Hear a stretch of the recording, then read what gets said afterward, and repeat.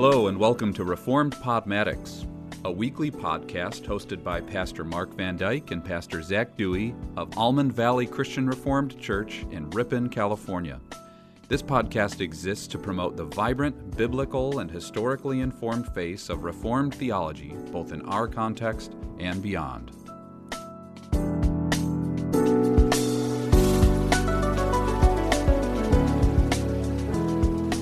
Hello again, everyone, and welcome to Reformed Podmatics. I am Pastor Mark. And I'm Pastor Zach.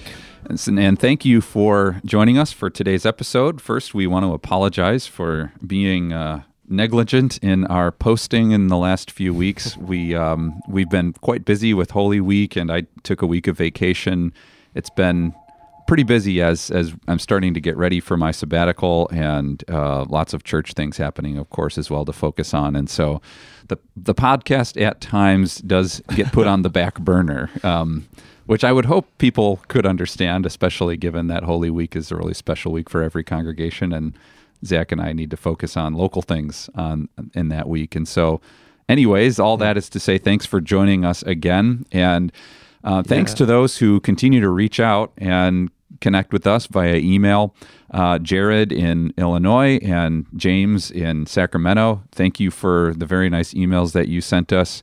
As I've gotten these emails, and we've gotten other ones too from people, we're learning really that there's a lot of people who are not all that connected to the Christian Reformed Church and who have just found us by searching for some Reformed content in the podcast world. And so we're really glad that we can fill that niche and we can help people understand Reformed theology a little bit more, hopefully grow in their love for Christ and their knowledge of the Word of God, and a little bit of church history as well thrown in there. And so that's kind of the goal of the podcast. Maybe people are tuning in for the first time. We've also heard from some people that they're suggesting the podcast to their friends.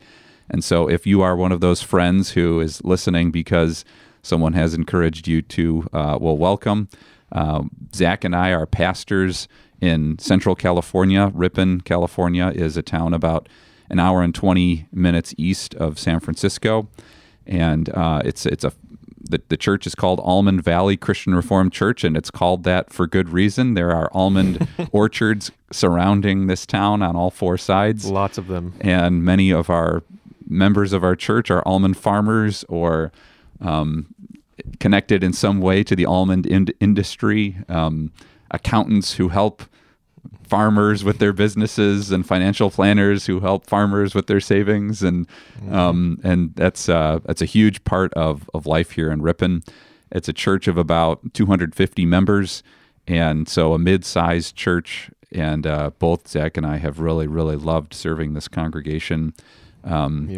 I've been here 7 years now, and Zach is getting close to 6, right? Mm-hmm. Coming up on 6. Yeah, and so we started this podcast to really help teach the church during the course of the week. We realize that we're called to be teachers of God's Word, and with COVID shutting lots of ministry down, we realized we need to connect with the congregation in a deeper way, more consistently, especially during the course of the week, during the pandemic shutdown. And so we began this podcast, and it has really been a joy. We're now over 100 episodes in, and I think that we've improved a little bit. Our earlier podcasts were very long.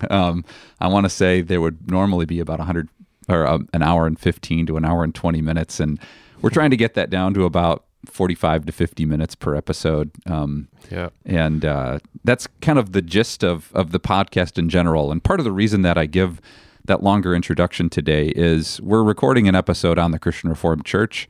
And I know that when we do these types of episodes, we get listeners who aren't regular listeners, but who might just be looking for some content on or commentary on what's happening in the Christian Reformed Church of North America.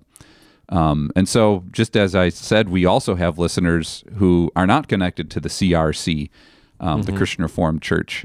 And so you might be a little bit curious about this denomination. Just a Cliff's Notes breakdown of who the Christian Reformed Church is. It is It was really founded by Dutch immigrants to Michigan and a little bit later, although right about the same time, to Iowa. And there was a flood of immigration from the Netherlands in the 1850s and 60s, and different sort of stints of immigration have occurred since then. A very large flow of immigrants coming after World War II, particularly to Canada. And so really between the 1850s and World War II, there was a large amount of immigration everywhere in the United States from all kinds of nations. And that did include Dutch immigrants who, many of whom went to the Grand Rapids area and started a seminary called Calvin Theological Seminary and a college called Calvin College, which is now Calvin University. And the denomination grew and grew until about the year 1992 to 1994, where that growth was reversed and basically we've shrunk since then. Almost every single year since then we have lost members. Which is true of basically every denomination. I don't think it's specific, just the CRC. The mid-'90s really saw, well, there was a large split. A denomination called the United Reformed Churches of North America split off from the Christian Reformed Church with, I think, about 30,000 members is what I would guess. Maybe that's what the URC is now. But that was a very difficult time in the history of the CRC. And so since then, the Christian Reformed Church has been asking a lot of questions about identity. Who should we be as a denomination?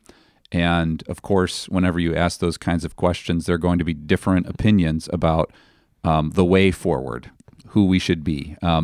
Just in my own description, you can tell that our identity formerly was very wrapped up in Dutch ethnicity.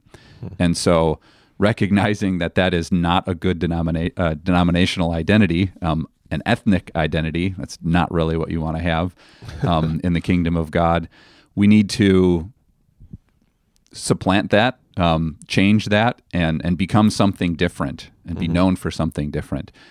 And putting all our cards out on the table, Zach and I are very convinced the identity of the Christian Reformed Church needs to be a theological identity.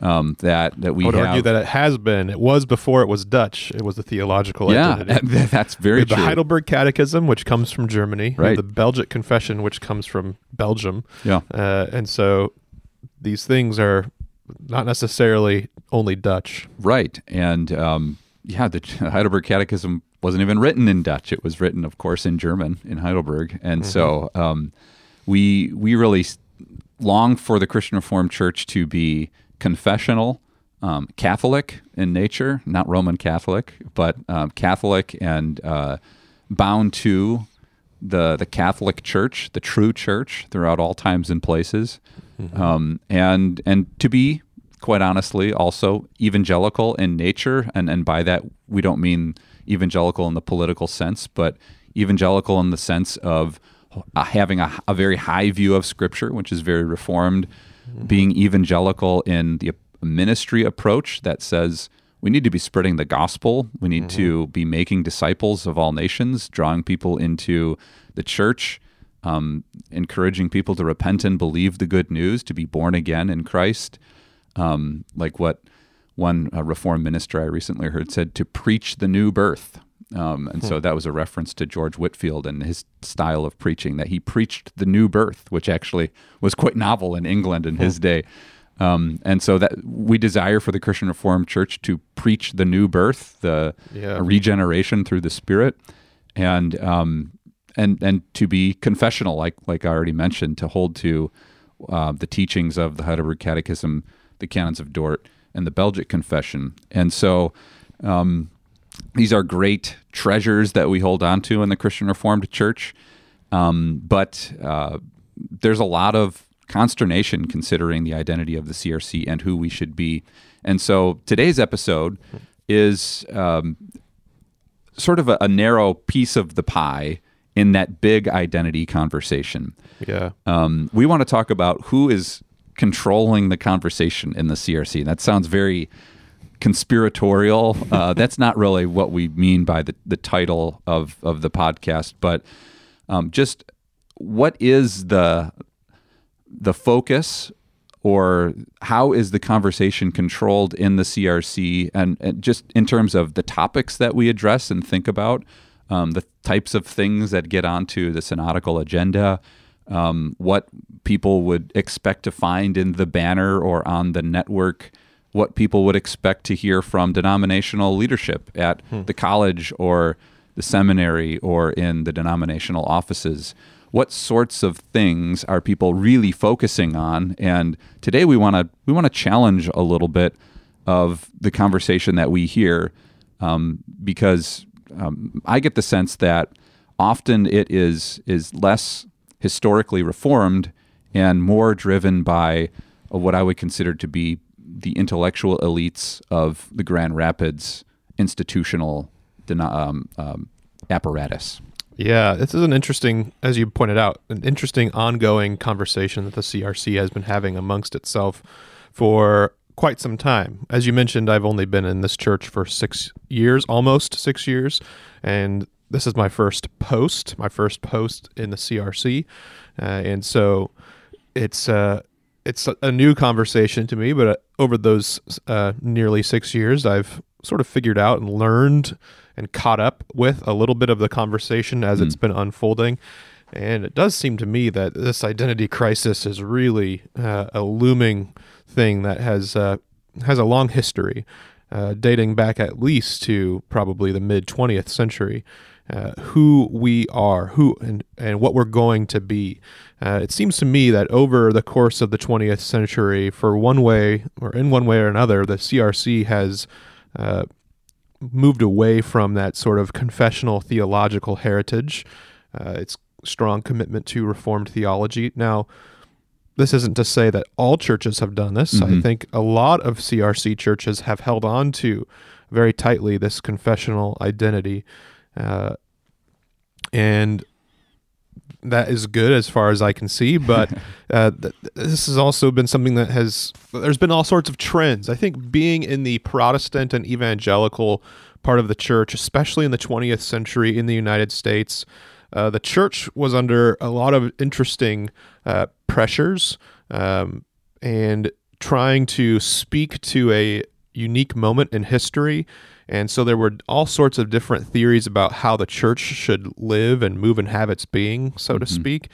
And so a lot of those ideas were accommodation ideas. We should accommodate culture, and we should speak its language, even sort of affirm culture, affirm the goodness of people.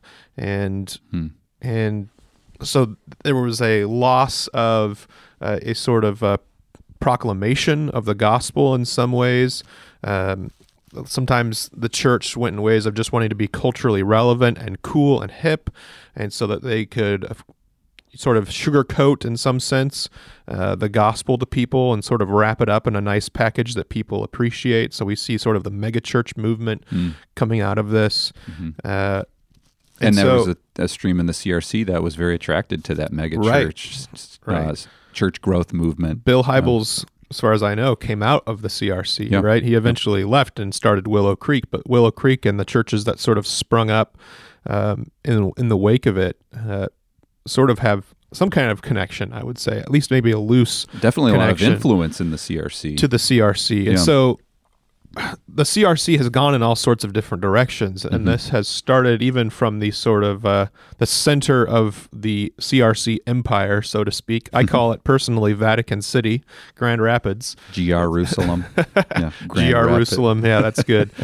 That is sort of a hub, and I think it can sound very dismissive when we talk about, whatever they're doing over there in Grand Rapids or in GR, but having been in the denomination now and having been to Synod and sort of seeing things from within, I feel like I do have enough of an experience to say, yeah, the Grand Rapids world does seem like a world unto itself within the CRC. Yeah, it's fair. And I don't think everybody in Grand Rapids is bad or that everything is just totally tainted. or irredeemable, and I think we'll get into that in this episode as well. But I say all of this just to point out that this identity question is really, really a big deal.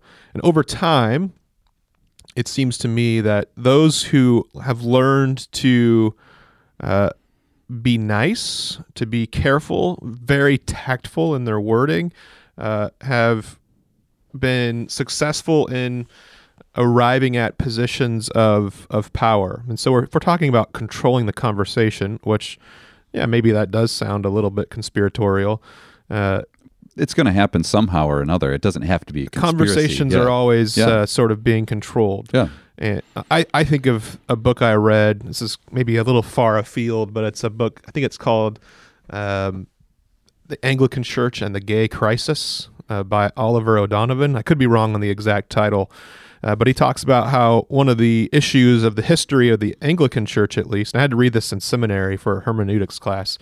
It was a really interesting little book, but he makes the point that in his church, the Church of England, over the course of time, dating back, he goes pretty far back in Church of England's history, back to the 17th century, if I remember correctly. Back to Henry VIII, almost.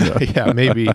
That over time, the bishops who were installed as bishops were those who kind of could say nice things that would not step on anybody's toes, and that the magistrates liked and respected and approved of, and they knew that they would not really oppose what the magistrate was doing, and so they were kind of yes men, not the zealots. And I remember thinking, that's probably what happens in just about every denomination. Those who can play nice will succeed in many ways. And will arrive in important positions in one way or the other. This isn't to say that being nice is wrong. Of course, we are supposed to be nice and respectful and all of those things. I was just teaching our youth group students last night about James chapter 3, which is the use of our tongue. But he also ends that section with a proclamation or an exhortation towards wisdom, and living wisely is living with purity and with peaceability and with being patient with people and being open to reason, he says.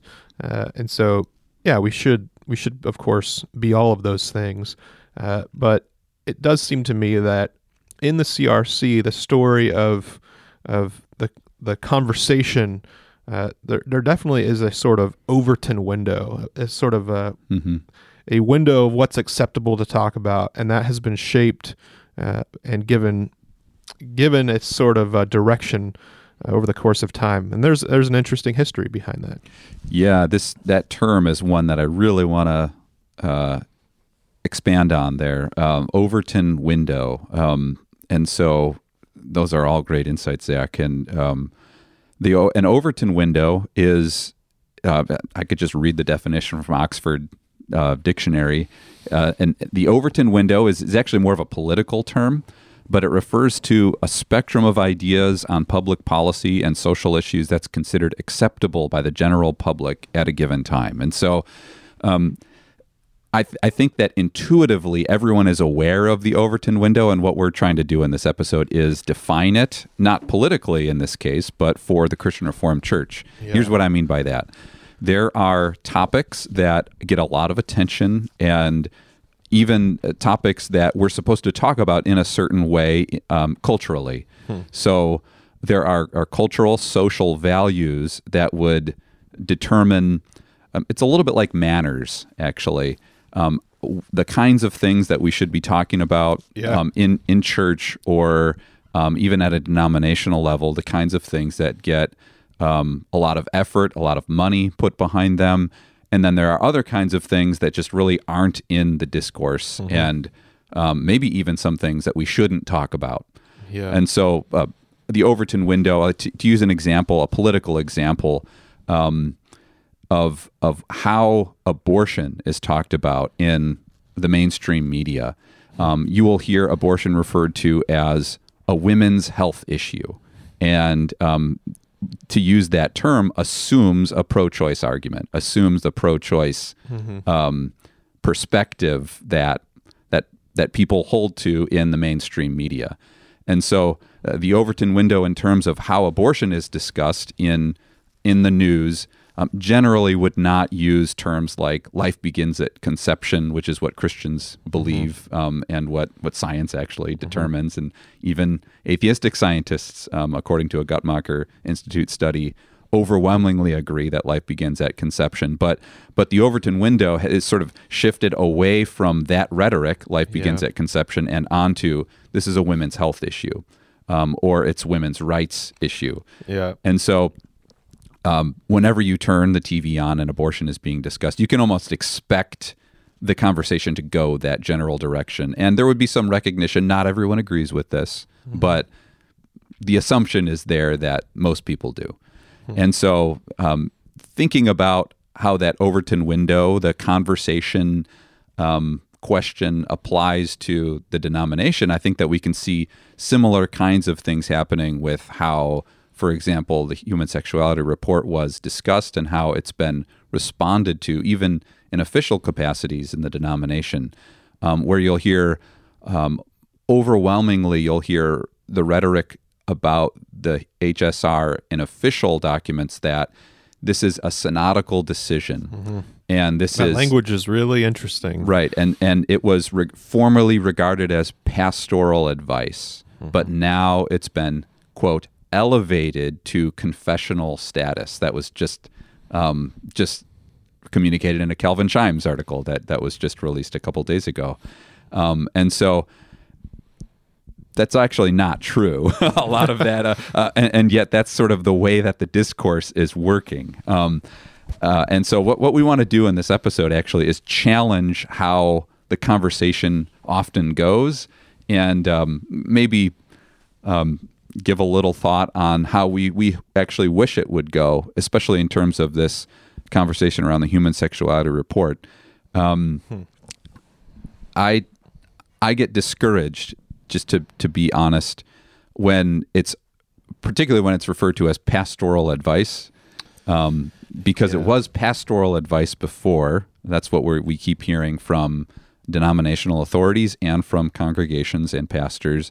Well, first of all, that's a pretty low view of pastoral advice. Right. That's what I was going to say. Whenever I've heard, and it was referred to this a lot last year leading up to Synod, that it's only been seen as pastoral advice. And by the way, for those not listening, or for those who aren't in the CRC, the HSR Human Sexuality Report was just approved last year as the denominational position on many issues concerning sexuality, including homosexuality, which we uphold the biblical teaching that marriage should be between one man and one woman, and so that would it deems homosexual activity to be sinful, and so that was upheld at last synod, where Zach was a delegate, and what we're referring to now is many people saying, well, that was the position of the CRC, but we thought it was sort of a take it or leave it kind of thing. And so the term pastoral advice is often used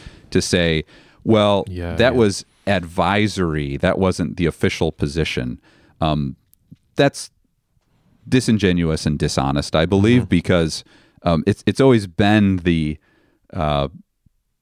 position of the CRC. Even before 1973, I would say.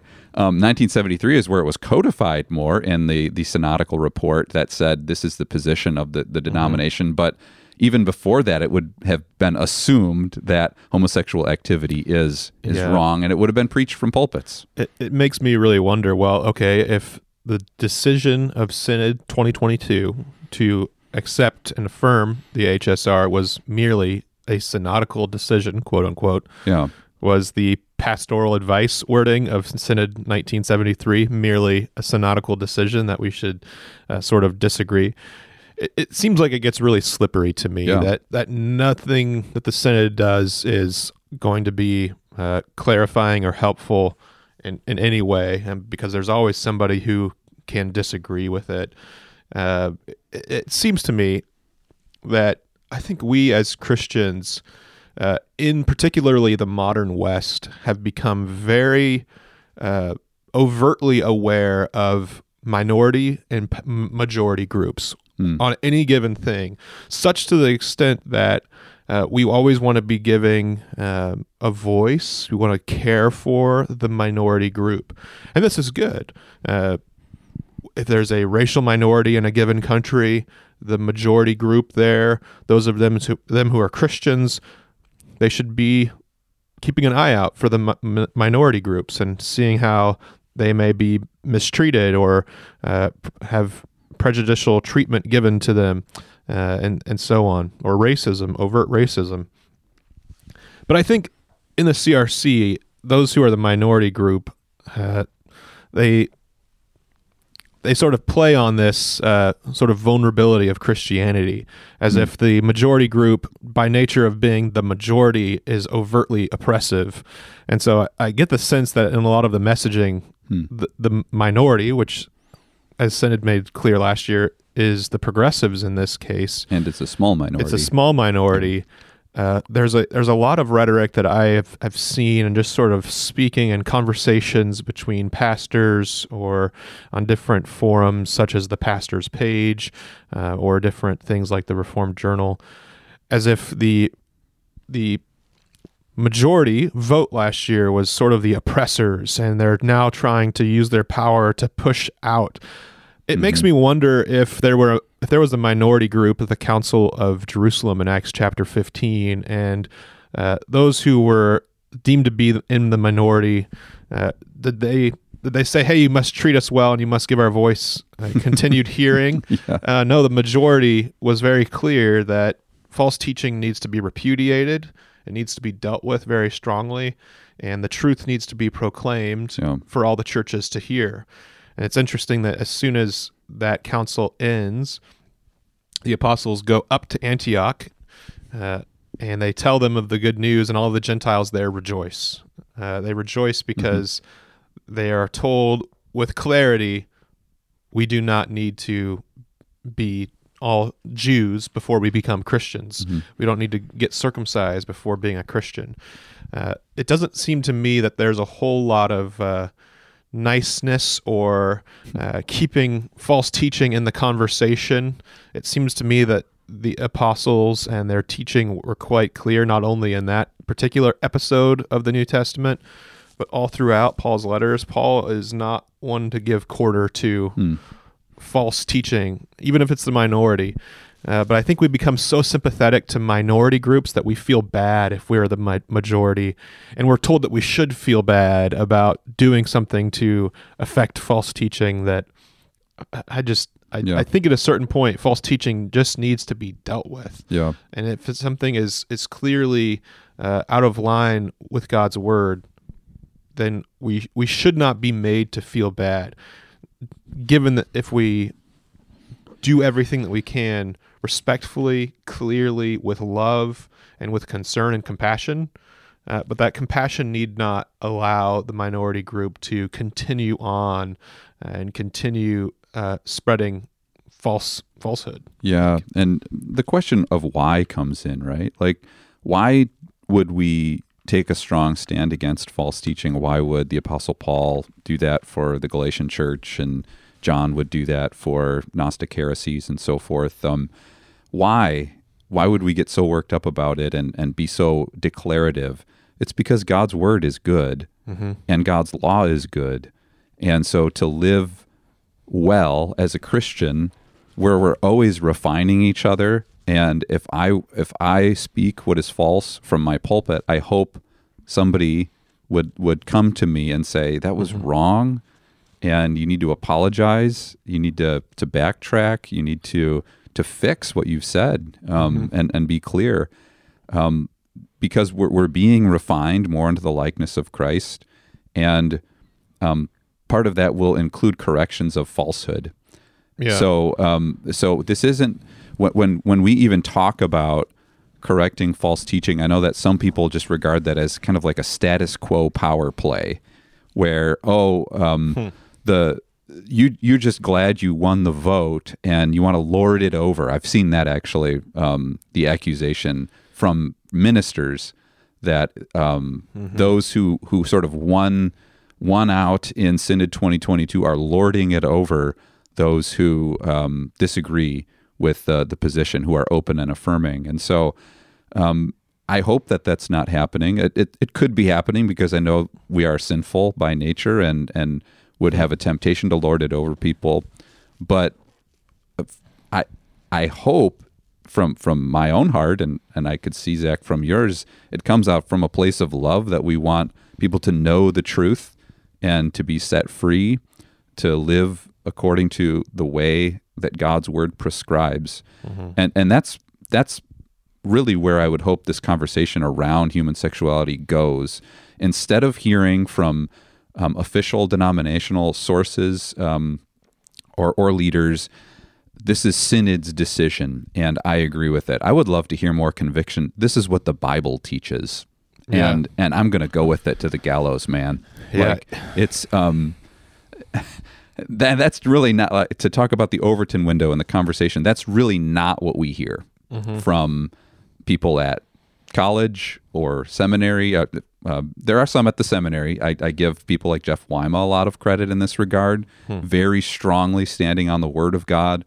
And he was influential in the production of quoting the HSR. Scripture, pointing people back to Reformed doctrines, doing an excellent job in that regard. I would love for just a torrent of that type of material to be coming from Grand Rapids, from denominational leadership. Unfortunately, what I often hear, and I'm basing this on a good amount of information and interactions, when people are asked, what's your view on the Human Sexuality Report? What I'll often hear is, well, I personally agree with it, but I also recognize a lot of people don't, and so I want to be really careful in how I talk about this. Like, they might not say that quite explicitly, but I do not hear a lot of conviction. And so if somebody were to ask me, like, imagine we're up for a denominational leadership position, which I will never be based on a podcast like this, by the way.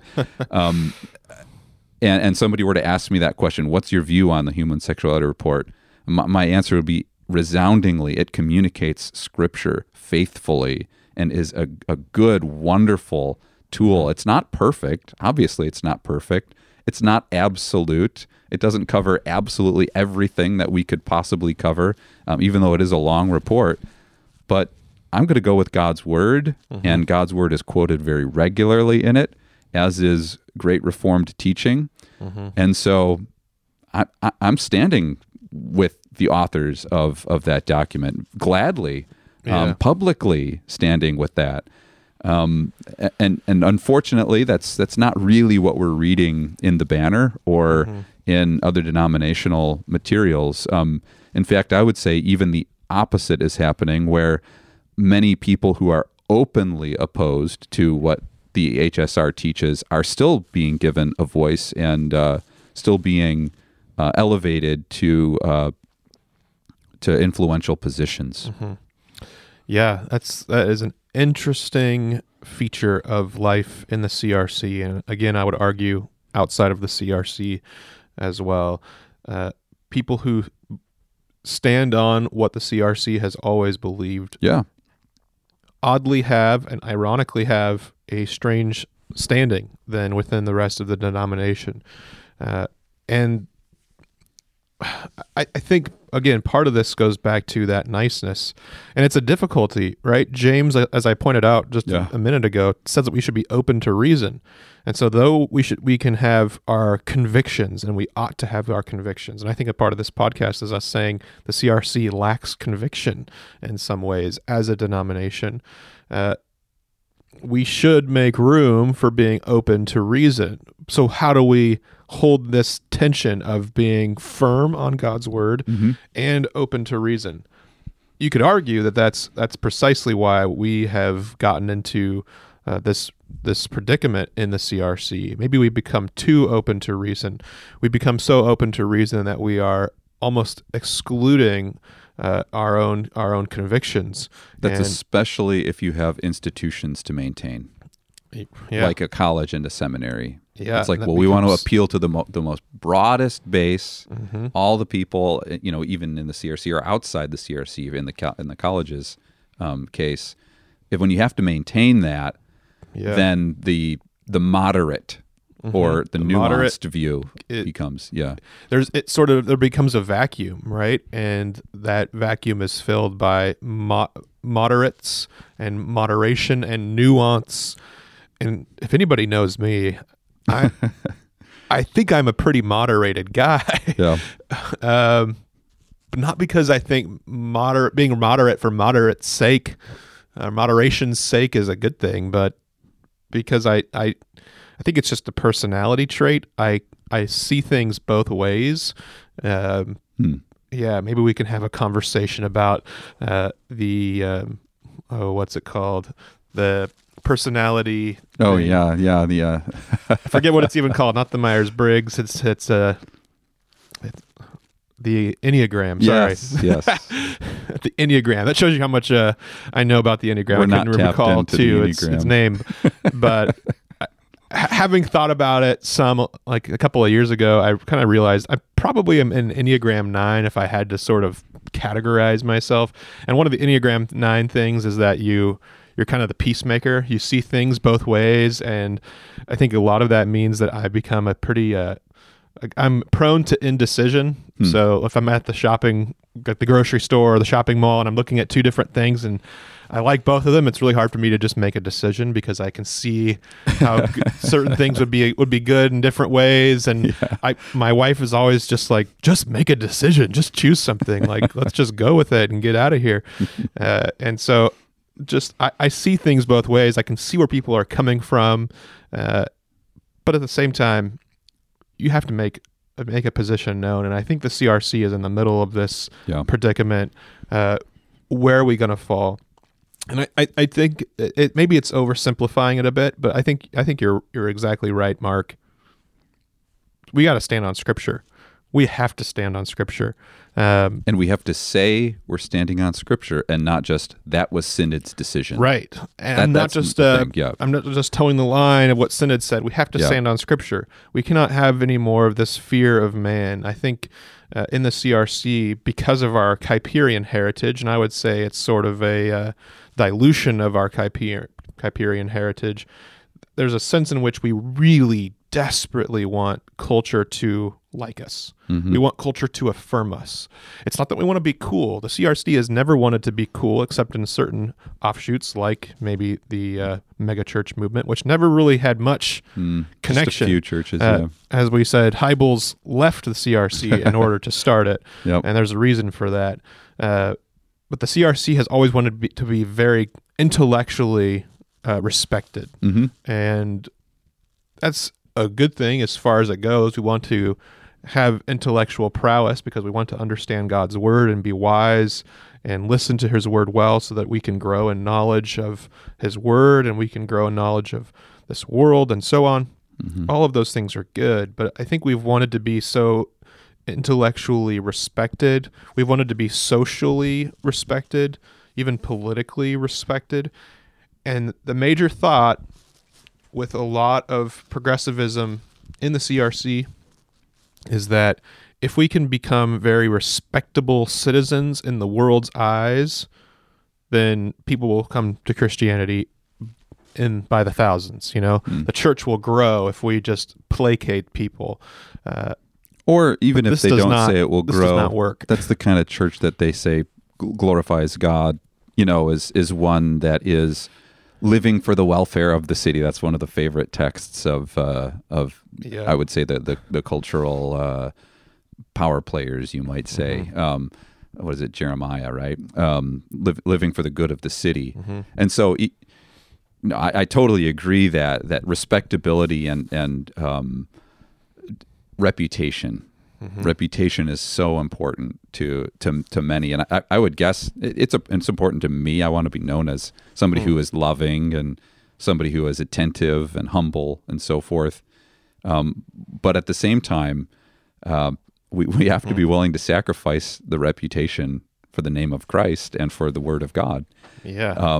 What is our first love? Yeah, absolutely. That is what it comes down to. And unfortunately, this podcast is really about how the rhetoric in the Christian Reformed Church, the official rhetoric, is so sensitive And I would guess,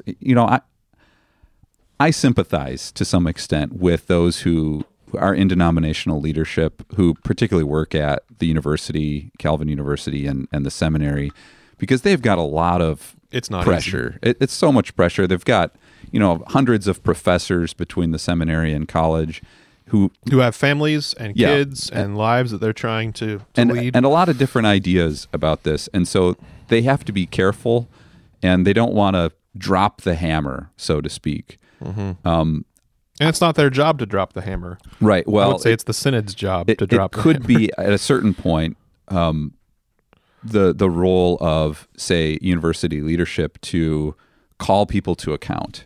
Sure. Okay. And so what we're not suggesting, I know that there was a lot of consternation that the university allowed professors to continue teaching at Calvin even if they disagree with the HSR.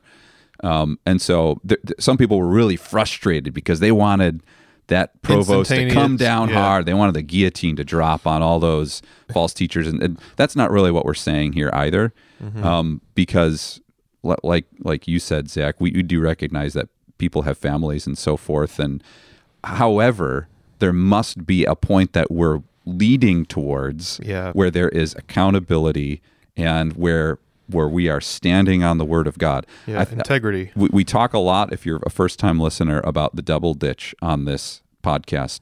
The ditch on one side is heavy-handedness. No one can think or even ask a question about how we might be applying the HSR because it might seem like they actually disagree with it. If if some of the complicated scenarios of living and life alongside homosexual people with gay people in our churches, what does that always look like? It can be kind of complicated to figure out what friendship, for example, looks like for homosexual people. And so we don't want to drop the hammer so hard that somebody is not even able to talk about it almost. Well, at the same time, the other ditch is we're going to be so nuanced that there's never any accountability. Right. And being very precise about that, I think we can think about something like the university, where I was really encouraged to hear from Noah Tolley, who's the provost, I believe, at the university, in his Abide conversation said, when they start interviewing a prospective professor, they talk about the Human Sexuality Report, and they want to make sure somebody is on board as the process begins with what the CRC believes. I'd say huge thumbs up there. That means they're actually trying to uphold the Word of God and how we understand that, particularly in the CRC, as defined in the HSR. And so I like that approach of moving towards more accountability. But I also see there would be a temptation in a place like the denominational headquarters, for example, or at the university or seminary, for kind of just grandfathering people in. And people, we're a church. We need to teach what's true. We need to teach what's in line with the Word of God. And that's going to upset some people when we draw a line at a certain point. And I hope that we're moving towards that without being too heavy-handed. Yeah.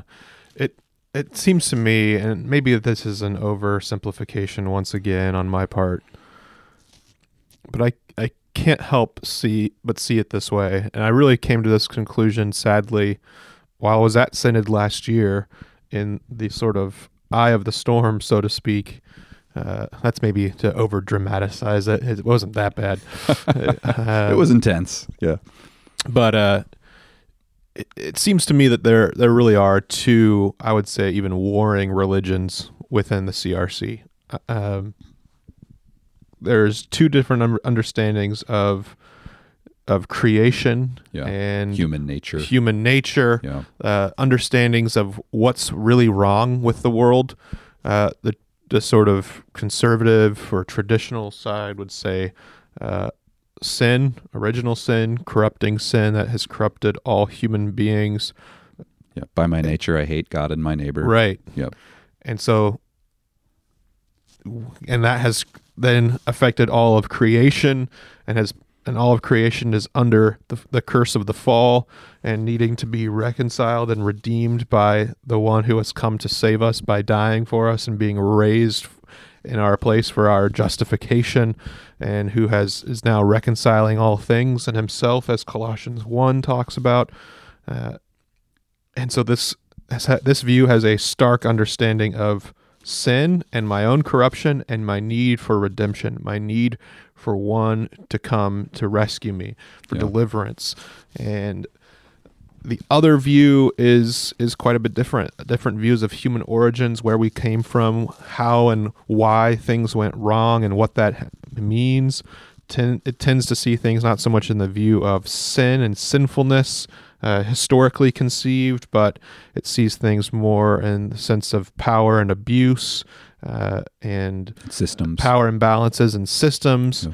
And while there is definitely a conception of sin being an inner problem, it is generally seen as being a systemic problem that needs to be overcome through activism. And so being born again in this scenario, in this scheme, is sort of coming alive to these realities and seeing them for what they are according to the scheme, and then living a life of activism, pushing up against the badness of the world out there. Mm-hmm. And the church is supposed to be the kingdom of God. It's building the kingdom of God by pushing back against these forces. But these forces are, it's very different. It's kind of an impersonal. And the inner self is something that is to be often celebrated in these schemes. And so, yeah, I'm not painting a very specific picture here. I get that. It seems very just sort of ambiguous, but I really couldn't help but think that there were two different systems of Christianity that are extremely incompatible. And I say all this because I think until we take a stand one way or the other, as a denomination, as a church, we're going to continue to find ourselves in these difficult places. It's been a long season of indecision on the CRC's part. I think Synod 2022 was at least a step in a direction. I would say it was a step in the right direction, and there's going to be fallout from this. Mm-hmm. But we'll need to continue standing strong. Where do our allegiances truly lie? Do they lie with God's word? Do we trust His word? Do we trust it absolutely? Or do we trust what the world says absolutely, and that will affect how we understand God's word? Yeah. I think this goes back to an episode we had a couple of weeks ago. Why do we do theology? Do we do theology with a God-centered telos or aim, or do we do theology simply to make people feel good and feel blessed in their life? I would say if you try to do the former, you will get the latter. If you try to do the latter, you will get neither. Yeah. Well, and a critic of our approach here would say, wow, it makes it sound like the people who are in favor of the HSR, who are more traditional, are very individualistic, and the people on the other side are thinking more corporately and systemically and so forth. And we don't want to fall into that trap. And so we certainly believe that the gospel not only has a personal impact, but a societal impact as well. And so I know that caricature is very alive and present. Me and Jesus salvation scheme. Exactly. And that's not what we're suggesting the Christian Reformed Church should move towards or become. However, personal regeneration and the means of grace distributed during worship are central to life, to the Christian life. And I think the means of grace actually is a pretty big dividing line here, where there's many in the Christian Reformed Church who would say, they would quote the apocryphal quote of St. Francis, right? Preach the gospel at all times, and when necessary, use words. They love that kind of thing because it's an activist quote. And that almost becomes the mantra of the church, where world renew and so forth, and doing good things becomes engaging in social justice and race relations and doing these things almost becomes the identity of what the church should be, while neglecting the eternal destiny of the soul, the care of souls, the means of grace, especially, not only in conversion, but in the feeding of the flock as well. And so I think that the conversation is often controlled, unfortunately, in more of a direction of somewhere in between those two extremes. And what I would always hope is we can get back to what the confessions say. Maybe the last example that I would give of this going wrong at times is how the Abide Project is referred to as in the popular discourse of the Christian Reformed Church right now, where, by the way, the Abide Project is a group of pastors and churches that wanted to see the HSR pass, wanted to uphold the biblical view of marriage, the traditional view of marriage. And that's what we've always believed as a denomination. And the Abide Project is full of pastors who will very often quote the Catechism and quote the Puritans and quote Reformed doctrine, Herman Bavinck being a real sort of hero. They love the Reformed theology that we as a church have we've always believed. held to and so forth. And it's basically, to put it bluntly, people who really, really believe the things we say we believe in the Heidelberg Catechism. Like I already mentioned, by nature, I hate God and my neighbor. We really believe that in this church. And we believe how redemption happens through Christ and how we're called to live lives of gratitude and so forth. We believe, Zach and I believe what the Catechism teaches, what the Belgic Confession teaches, what the Canons of Dort teach. We believe it wholeheartedly. I heard one pastor say not all that long ago, this is a pastor who teaches catechism, well, everyone's allowed a few doctrines that they don't really believe, and this is somebody, again, who teaches the catechism. I think it was said in the context of I don't really believe this thing that the catechism says. We reject that. We believe what the catechism teaches. And I get the sense in the Abide Project group, it's really people who are sold on these doctrines. And here's how it connects to this conversation. The Abide Project is referred to as fundamentalists. By people who signed their name to these documents, the Canons of Dort, the Heidelberg Catechism, the Belgic Confession. Yeah, they've signed the Covenant of Office They've Bearers. signed to uphold these teachings, but they don't really believe many of the things in these documents. For example, hearing of pastors who would serve communion to anyone in a hospital in their chaplaincy work. That is Christian or non-Christian. Christian or non-Christian, Muslim, New Age, whatever, Buddhist. Just bring the communion in, and it's a beautiful experience of fellowship for people. Jesus Unlimited. Right. That is expressly against the teaching of the Heidelberg Catechism. Yeah. And so there are people who live in that sort of ministry context and do ministry in that kind of way, who refer to Abide Project folks as fundamentalists. We heard a story of a pastor who read the communion preparatory form before communion was served and was called by somebody in his own church a fundamentalist. Yeah, that just really goes to show this Overton window thing. Exactly. How the conversation has been shifted so far away from the basics of what the scriptures teach and what the confessions teach. Our identity is now Be highly nice. suspect. That doesn't sound very nice to read the preparatory form and to say that some ought not come to the table. But that's what we believe in the Christian Reformed Church. That's again why I think that there's two religions at work here. Yeah. That's really stark, and I don't like to say that, but I can't help but see that being the case.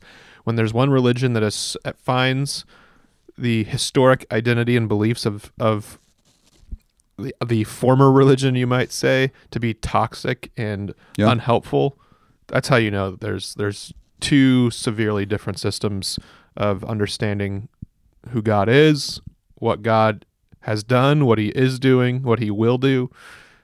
It's in my mind, there's not much reconciliation that can happen between these two, and that's stark and maybe doomsday-ish. But there's going to be some difficulties ahead in the life of the CRC until stands are made and until convictions are made and we stand by them. Convictions. That's what we want to talk about, and that's my final word for this podcast is how is the conversation controlled in the CRC? We hope it moves in a direction of biblical fidelity, of reformed theology, but really a love for the glory of God, a love for the cross, for the work of Christ, for the Word of God, for the power of God in the world shown to believers and shown by common grace to unbelievers as well. Just this rich theology and truth that we have to communicate and to stand on it, to be unashamed of it, not to be afraid to say that we're going to say some things in the Christian Reformed Church that are going to upset some people. And that's just what the Word of God does sometimes. Yeah. We have to do that in our ministry. You do that in youth ministry and in your preaching. I do that in my preaching and in a council room occasionally to say, hold up. Here's what God's Word says. Not that we have elders who are trying to do crazy things, but sometimes it requires a little bit of instruction in God's Word is pretty clear in how we need to approach this, guys. And so let's go this direction. Just to have that conviction, not only at a congregational level, but I hope it increases at a denominational level. So the podcasts our denomination is producing are unapologetically standing on the Word of God, quote the Word of God, quote Berkhoff and Bavinck and Kuyper and Calvin and Edwards and Spurgeon and great Reformed teachers who have passed down great doctrines to us, Augustine, Aquinas, all these luminaries of the past. And they're going to say some things that are going to be upsetting sometimes. Yeah. And we're going to have to be okay with that, even if it means the institution has to look a little bit different as a result of that. Yeah, so there's a lot to think about. And as Synod 2023 is around the corner, there's a lot to pray about as well. This has been, I think, a helpful conversation. I hope it's been helpful for those of you who are listening, and that it's something that is a blessing as we consider the future of our life together in the denomination as the Christian Reformed Church. And so again, as we've said, we've been hearing from many of you over the past couple of weeks, so we really appreciate that. If you have any questions or would like to discuss things further, Mark and I have our emails up on our church's website. You can email us anytime you want. We are real people. We will respond to you. Yeah. And so, we would encourage further conversation about not only this, but any subject that you may want to discuss. After this one, it might not all be praise. We'll say that, and that's okay. Yeah, that is okay.